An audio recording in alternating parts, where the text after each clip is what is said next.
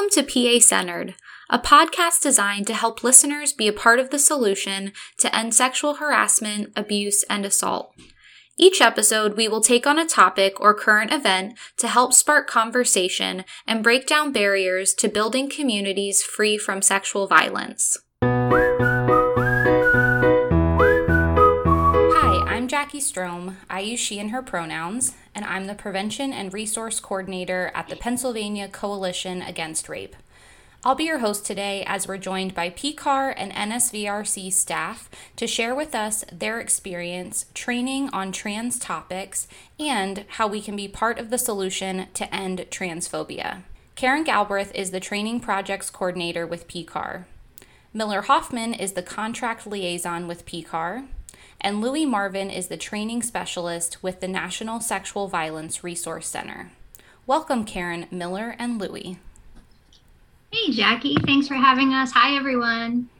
Hi, Jackie and everyone. This is Miller. Hey, Jackie. Thanks for having us. Glad to be here with Karen and Miller. Yeah, I'm so excited for us to have this conversation, and I want us to start by talking about training. So I know that PCAR developed a transcultural humility training, and each of you has had the opportunity to facilitate it. And there are some things about this training that make it different than some other trainings people might be used to related to trans topics. So could you start by telling us a little bit about what the training is and how it's different from other trainings? Sure. Thanks, Jackie. This is Karen. I use she and her pronouns. And I think one of the things that's really great about this training is that it was developed collaboratively by Miller and Louie and by our former training director, Annie Gebhardt. And they just have done such a great job of creating a training that really helps to give the attendees the language to talk about trans issues themselves. The training really comes at this conversation with a lot of humility. There's a lot of humor built into it. It's really responsive to the needs of the people in attendance, sort of doesn't assume a knowledge base or anything like that. And also, I think, attends to the needs of those folks who do have some knowledge around trans issues. But also, just really responsive to what's happening in the world. We try to adjust the content based on what's happening within current events and things like that. Again, to just really give the folks in the crowd, the people that are attending the training, new ways to be thinking about trans topics and new ways to be talking about them. So I think what we'd often seen in different types of trainings was, just sort of this idea of like, oh, if we're talking about gender identity or something like that we're only talking about trans people. And so this training, for example, really introduces the concept that like we all have gender identity. And so instead of sort of, coming at this from sort of an othering perspective, almost sort of talking about these issues, about how they apply, across the board to all of us. And so let's talk about it in that type of inclusive kind of way. I think we also really strive to, let folks know that the way we're talking about, things may not be the way that other folks would talk about them. And so, it can be really dependent upon, that person's lived experience, how they choose to identify, whether they choose to, share pronouns that day or not share pronouns that day, for example. So really coming at it, with this concept of, humility, as opposed to you're going to attend this training and know all the things.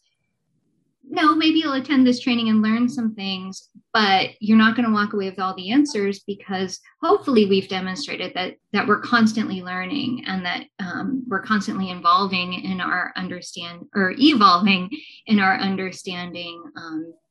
just, whether it's the language that we're using or, how we understand biology and all of that kind of thing, that's sort of constantly changing. And so we want to be open to the fact that, we may not know all the answers, and we might learn a lot from the folks that are in attendance, and what their experiences have been. One of the other things I really like about this training, as I mentioned, we really try to meet people where they are in these trainings. And so what we found is, if we're doing training with, a particular rape crisis center or something, there could, even within a small group, be like a wide range of understanding and a wide range of knowledge. And so, we come in, we absolutely try to, get everybody on the same page and sort of introduce folks to what is sort of maybe a foundational level of understanding. But then also for those folks that already have some knowledge or some expertise, we try to kind of muddy that up a little bit. We try to complicate what they may think they know. And sort of, again, it's about really being humble in what we know, sort of teasing things out to recognize that, these issues and these conversations are a lot more complicated than sometimes we make them out to be. And we don't want to present ourselves as the folks that have all the answers, because we don't, but try to, use that sort of model that humility and use a lot of humor to sort of continue these conversations. Yeah, Karen, this is Louis, and I use he, him pronouns, and thanks for that overview of the training. And it makes me think that something that I think is really cool about it is that I'm thinking of one particular training that Miller and I did, where we even looked at an organization's policies and some documents to understand where they were coming from and incorporate it into the training. And it was clear that they had done a lot of thinking about trans topics. And so we were able to kind of say, this is where we think you could do some more thinking. This is where we think you did a really good job. And this is where maybe a more recent policy doesn't match an older policy. And so, yeah, that flexibility and that meeting people where they're at is a really important part of what we're trying to do. And Louis, you just reminded me, I think one of my favorite parts of the training and what we try to do is really help folks consider how they can integrate what they're learning into what they're doing. So whether it's policy review, like Louis was saying, or considering, their intake forms and how the information they're gathering at intake, or even throughout their, relationship with a survivor. It's like, why do you need to ask all these questions? And how could you ask them differently to give folks the opportunity to share with you what they want to share with you, as opposed to pigeonholing people or, forcing folks to make choices that don't actually match their identity or match how they're feeling or match what they want to communicate about themselves.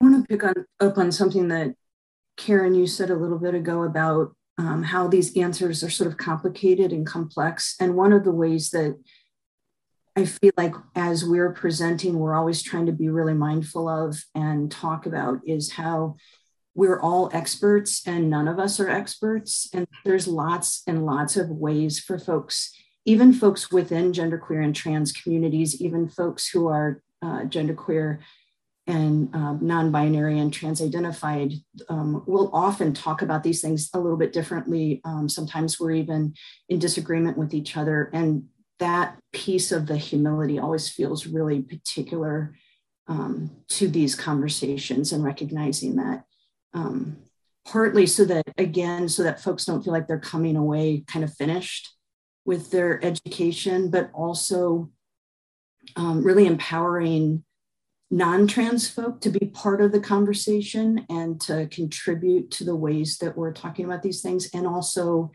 so that we're not pitting trans folk against each other and sort of deciding who gets to be the expert who makes a particular determination, and really just kind of settling into the complexity of all of it. It actually feels sort of exciting. I totally agree, Miller. It makes me think about that phrase, getting comfortable with being uncomfortable.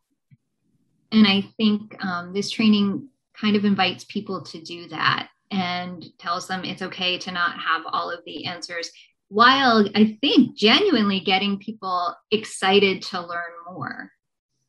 So I just want to say that one of the things that I think has been really, frankly, beneficial to me in my learning has been what I've learned from Louis and Miller and Annie, was the conversation around biology that's introduced in this training. I would love to hear more about why that was so interesting to you all. Could you talk a little bit more about that? This is Miller.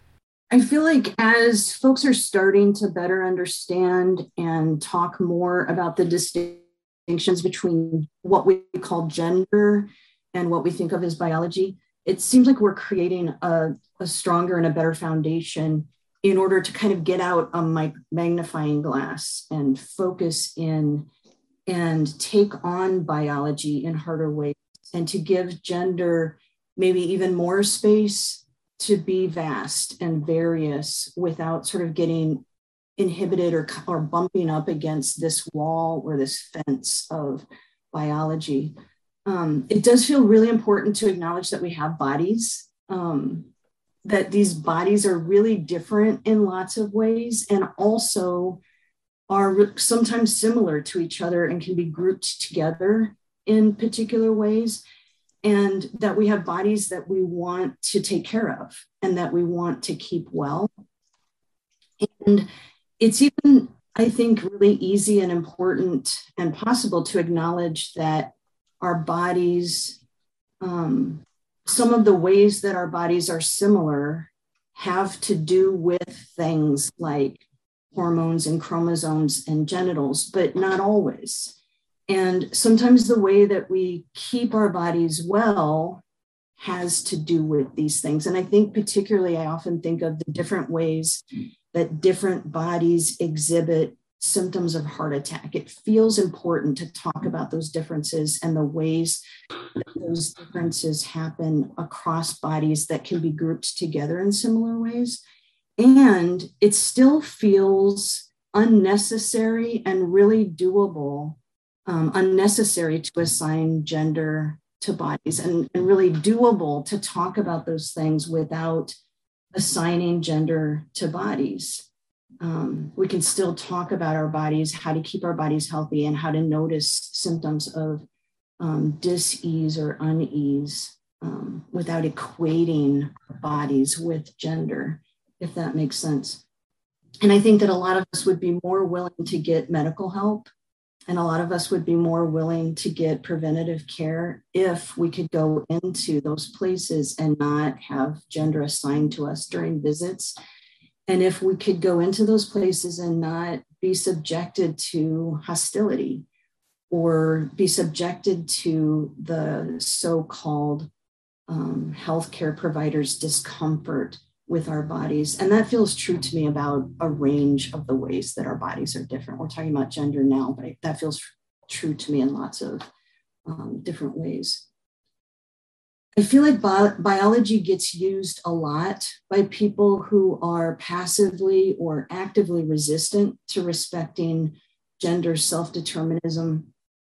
But it also feels really important to dig in and separate biology more assertively from gender because of some of the probably accidental ways that a paternal tone, even by supportive language used even by sort of ally type folks, this paternal tone that some of that language has started to take on. It's not just, as Karen mentioned earlier, it's not just trans and genderqueer folks who have gender identities. It's not just trans and genderqueer folks who have preferred pronouns. Everyone has these things. Everyone has gender identities. Everyone has pronouns that they expect to hear and are comfortable using.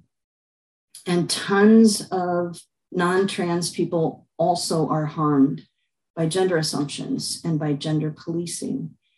And so it feels really important to undo this idea that there is this soft, permissive notion of gender that is culturally shaped, and then this hard scientific fact of biology or something folks call sex that is real.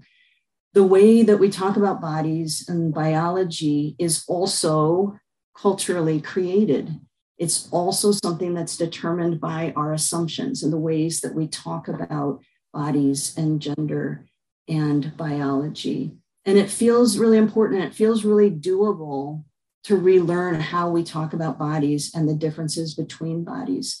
We do need to make distinctions between people, and we do need sometimes to group people together, particularly when we're talking about gender-based violence, for example, or when we talk about HIV and AIDS and other really body-specific wellness strategies.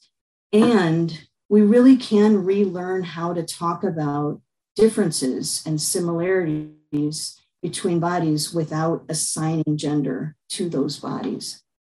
And so for all of these reasons, Louie and Annie and Karen and I have been talking a lot more in these trainings about the ways that so-called biological gender differences are way more suspect than we've been led to believe.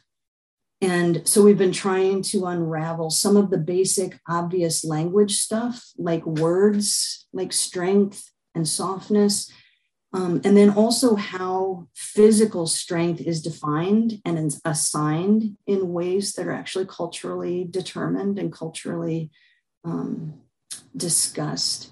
And then also really digging into and exposing how very non-binary our bodies are, even in terms of hormones and genitals and even chromosomes.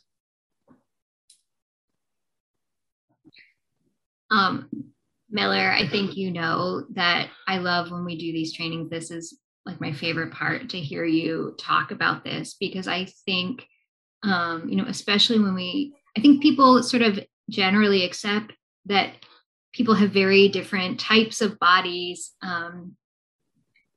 But I think people get really intrigued when you start talking about chromosomes, because I think folks very commonly think that, okay, there's like two chromosomal options. And so I love the conversation that Miller often has around how many different combinations of chromosomes there can be, but then also like, do you know your makeup of chromosomes? Do you know yours? And nobody does. And yet we are assuming what it is based on other factors. And so I just think it's such a fascinating conversation. And I love watching all the light bulbs go off as it's being had. We're assuming what our own and other people's chromosomes are. And then we're making all of these decisions and sort of forcing people to behave and to express themselves in particular ways based on these things that are assumptions, right? It's really fascinating. I really love that you all pointed out that everybody has a gender and gender identity. Everyone has pronouns. And I think a big conversation that folks have been having lately, and something we're seeing a lot in our field and in other fields, is people including pronouns in their email signatures. Or maybe doing like a pronoun check-in at the beginning of a meeting or training. And I know as we were prepping for this training, we had to have the conversation of, do you usually share your pronouns, Jackie, when you do this podcast? And the answer was no. And so if you are a frequent listener moving forward, that's absolutely something we're going to start asking guests to do if they're comfortable sharing their pronouns with us. And so I just want to kind of open up the conversation to talk about why this can be helpful and why it can be limited. So could you share a little bit more about the pros and cons of using pronouns with our listeners? Yeah, so this is Louie. Thanks, Jackie. And this really has to do a lot with some of that muddiness that Karen was starting us off with when we were talking about what the training is. And so, yeah, just really briefly, in a lot of spaces, these practices that you've mentioned are becoming more common. And so a check-in about your pronouns might be something that listeners have experienced at the beginning. Say, this is my name, and these are the pronouns that I use. Maybe in virtual spaces, particularly during the pandemic, you've seen someone say, hey, if you want to change your name on Zoom, for an example, you can add your pronouns to your name on Zoom. And the email signature practice might be like including your pronouns next to your name or somewhere else in your signature block. Some people even put a link to some sort of article or educational info about why we might do that. So those are the kinds of practices that we're talking about, in case anyone's not familiar with how those can show up. And of course, these can be very helpful because doing these things can help normalize asking for pronouns. It can lead to an opportunity for education about gender and about what pronouns are, about how we all have gender and about how we all use pronouns, like both Karen and Miller have been mentioning throughout this conversation. And of course, it can help emphasize that we all deserve the respect of others using our correct pronouns, and how we shouldn't be making assumptions about what pronouns people use based on things like their appearance or their voice or their first name and so forth. So, but in this training and just in the conversations that we have about how we use these things in our own work, do these practices in our own work, we like to interrogate them, not necessarily to question whether they're right or wrong or 100% the right thing to do on a checklist or something to never do, but just to think about how they function and where are they taking us and where are we going? Why are we doing these things? And so something that we see is the situation where a facilitator of a meeting or training will prompt a pronoun check only when they're aware that there's a trans person in the training or in the room, or when they're unclear about someone's gender. So that really undermines this thing that we know, some of these concepts that we've been talking about throughout and that I highlighted just a second ago, that everyone has a gender, everyone uses pronouns, we should respect people by using their correct pronouns, and that we shouldn't make assumptions. So this kind of choosiness around when we initiate these practices is something worth interrogating. And there's also this, almost slippery use of the word preferred. So sometimes we talk about preferred pronouns, and of course we all have preferences about all kinds of things. But how we apply that word, sometimes what we've seen is that, everyone has pronouns, but trans people and genderqueer people specifically have preferred pronouns, kind of similar to what others, I think probably both Karen and Miller mentioned in terms of like, everyone has gender, but trans people, they have gender identity. So it's sort of this paternalistic, patronizing thing. So of course, everyone has pronouns, and we really want to avoid talking in any kind of way that undermines that knowledge and that particularly undermines trans people.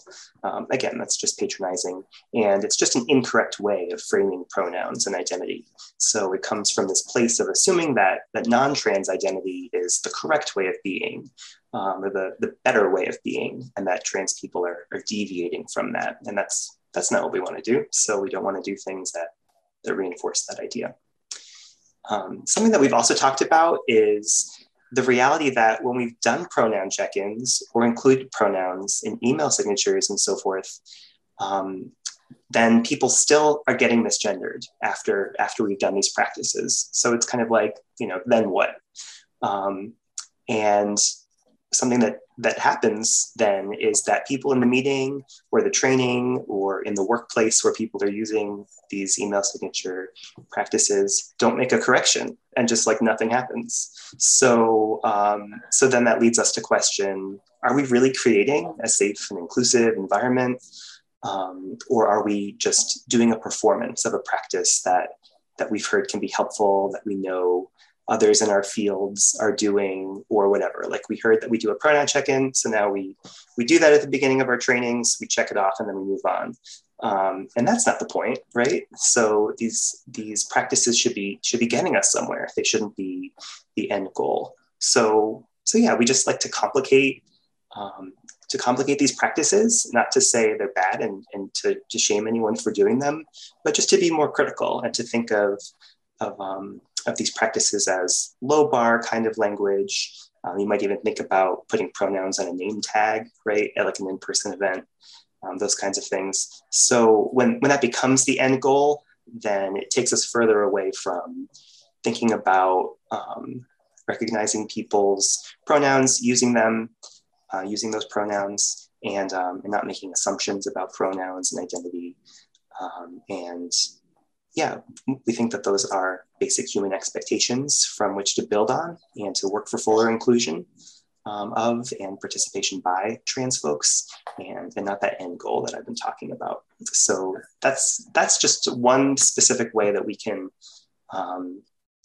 talk about that muddiness that Karen got us started on. And yeah, Miller, I think you wanted to add something to what we were talking about.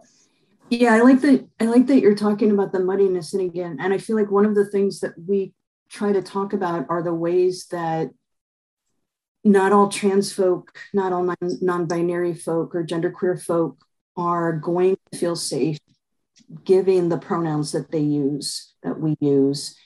And it's going to depend a lot of times on the context. I can think of in classrooms, for example, my girlfriend's a college professor and talks about how complicated it is to create a space where folks feel safe to do this, but often this is happening the first day of class when a student doesn't really know, is this a place where I'm able to really be myself? I see that the teacher wants, I feel that the teacher is allowing this and is creating the safety, but I don't know what the implications will be with these students. I don't know them. And sometimes folks will the professors will kind of just stop the conversation then and stop doing the figuring out how to create that safer place for folks to talk about those things. And I feel like it's one of the things I really want us to continue struggling with. How can we talk more about pronouns, create more, help folks to anticipate it more, help folks to expect it and not be surprised from it, and not sort of assign these special or these heightened meanings to it in ways that other folks or create targets on folks, but still recognizing that it's not always going to work for everybody. It's going to be sort of complicated in different ways that are about not always about resistance and hostility to difference, but sometimes about our own safety and sense of safety in those places. And I was really glad to hear you talk, Louie, about needing to follow up after creating this opportunity for folks to provide pronouns, because it is my experience as a genderqueer person where folks do know the pronouns that I use and still struggle sometimes to use those pronouns. And it's not sort of a perfect thing. I think that pronouns are really baked in a way that it is hard, and we will struggle with them. I think even folks within trans communities, non-binary, genderqueer communities, sometimes we struggle with non-binary folks and using they, them pronouns. There's a lot of folks struggling in different ways around this. And it really does need to be engaged. This feels important to me. I love it when folks talk about pronouns. I don't always want to give mine, but I want that opportunity to happen, and it helps me to feel safer. And we need to keep following up and continue the work, because we're not sort of the same way that we don't do a training and now we know everything. We don't go around and do names and pronouns. And so now we're done with inclusion and respect in that meeting. And I know for some people, their pronouns can change from day to day or space to space, right? And so it doesn't mean just because you asked once that will always be their pronouns, right?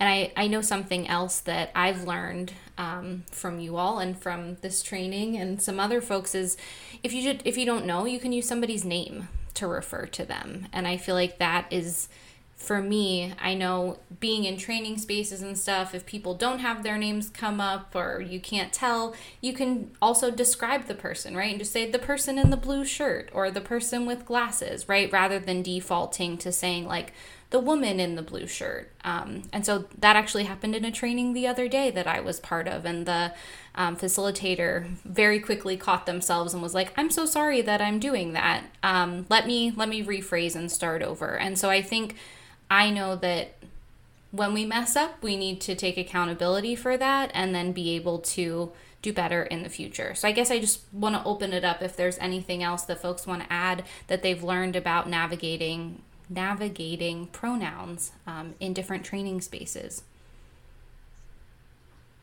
Something that we do in the training is that we'll use this strategy of pronouns for now, which creates a space where we're going to talk about pronouns and allow folks to engage with it, whether they have comfort or discomfort with it, but also creates a little bit of an out for folks to make decisions about their safety, as well as Jackie, what you just mentioned about how fluid pronouns can be sometimes and gender identity can be sometimes. One of the strategies that I used in a training, and it was with, audiences, I think, that have not maybe had as much exposure to training around trans, genderqueer, non-binary issues, folks outside of our movement. And, so we had done a training where we invited people to share pronouns, and, some of them actively resistant to doing so. Some people were clearly uncomfortable. Some people didn't even know what their pronouns, what a pronoun was to share. And so, we sort of strategized about, okay, how can we do this differently? And so one of the things we started then doing in subsequent trainings, because it was the same training being offered multiple times, was we put some information on the table so that as people were coming in, they could read about pronouns, why we're asking about them, why it's important. And then what we found was that people had the opportunity to sort of learn a little bit, to understand, to not feel on the spot with something that maybe they hadn't heard before. And we found that people seemed to be more comfortable sharing, seemed to sort of understand why it was important a little bit better. And again, I think, it depends on the audience, but that was something that was helpful in some of those spaces where we were finding that people just hadn't given it thought before, didn't understand, or were frankly uncomfortable, because they hadn't experienced it before. That's a great suggestion. Thanks, Karen. So I have one final question that I'd love for all of you to answer. When it comes to ending transphobia, how can listeners be proactive in their communities? Thanks, Jackie. I can start us off. I think just kind of building on this pronoun check-in conversation, I think it's good to bring this to your workplace and think, is your workplace one of those that is telling people to put pronouns in email signatures if they want to, or they have to, or kind of just whatever's going on at your workplace. Bring this conversation about complicating that and thinking about okay, do we then follow up and correct somebody when they're misgendering somebody, or where is this getting us? How are we bringing this practice into kind of a fuller understanding of creating a safe and welcoming and inclusive place with our trans colleagues. And I guess another thing that I'm thinking about is something that we've talked about internally at our LGBTQ work group, is that if you're in a position to do this, think about including transgender healthcare coverage when assessing which insurance provider your workplace will use. So just a couple workplace related thoughts, since we're all in a workplace together, and that's where my mind is in this conversation. Just think about how you can do these things at your workplace.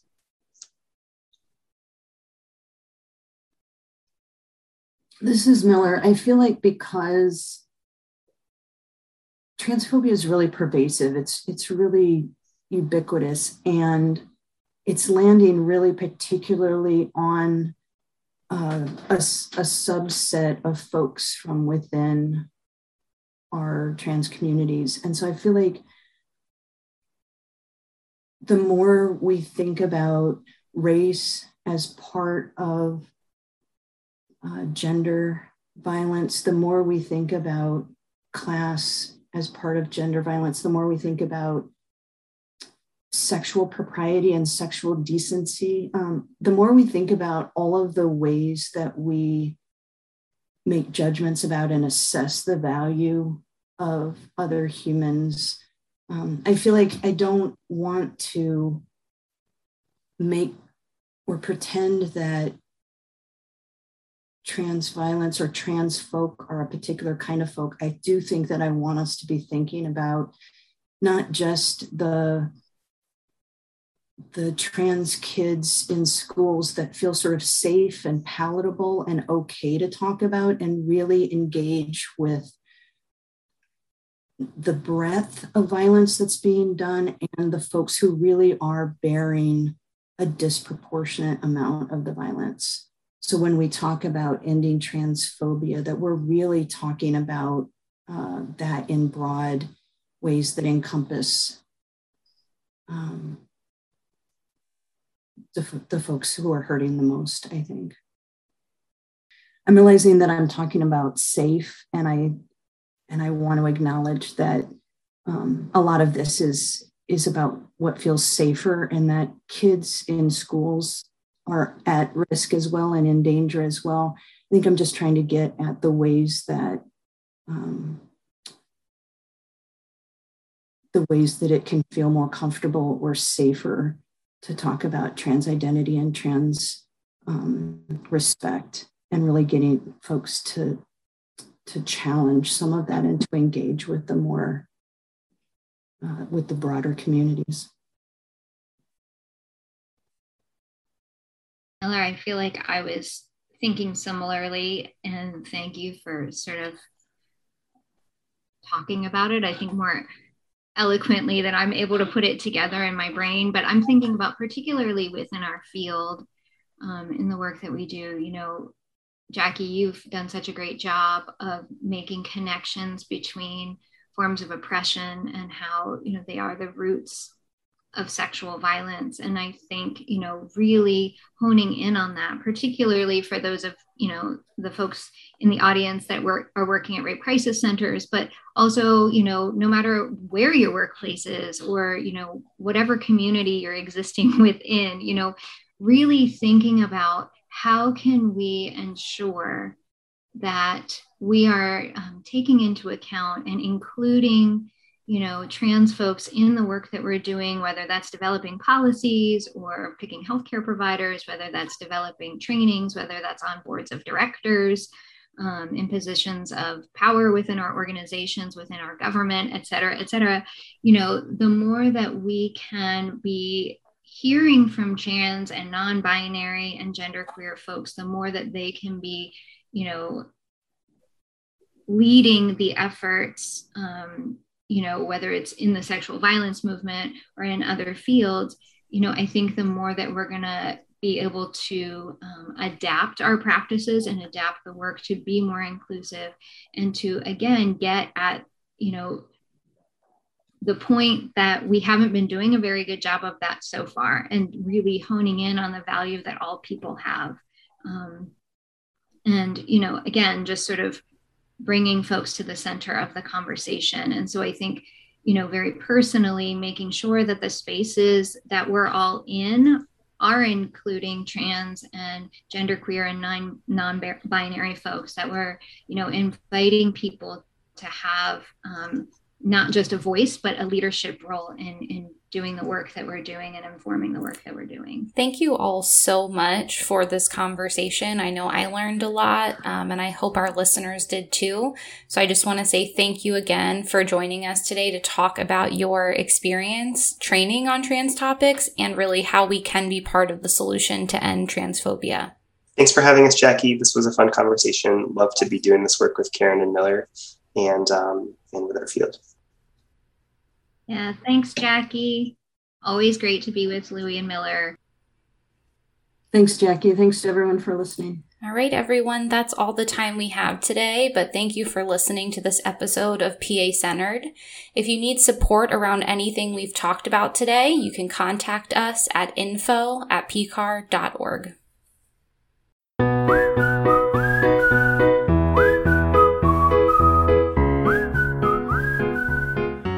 If you or a loved one needs help, a local sexual assault center is available 24/7.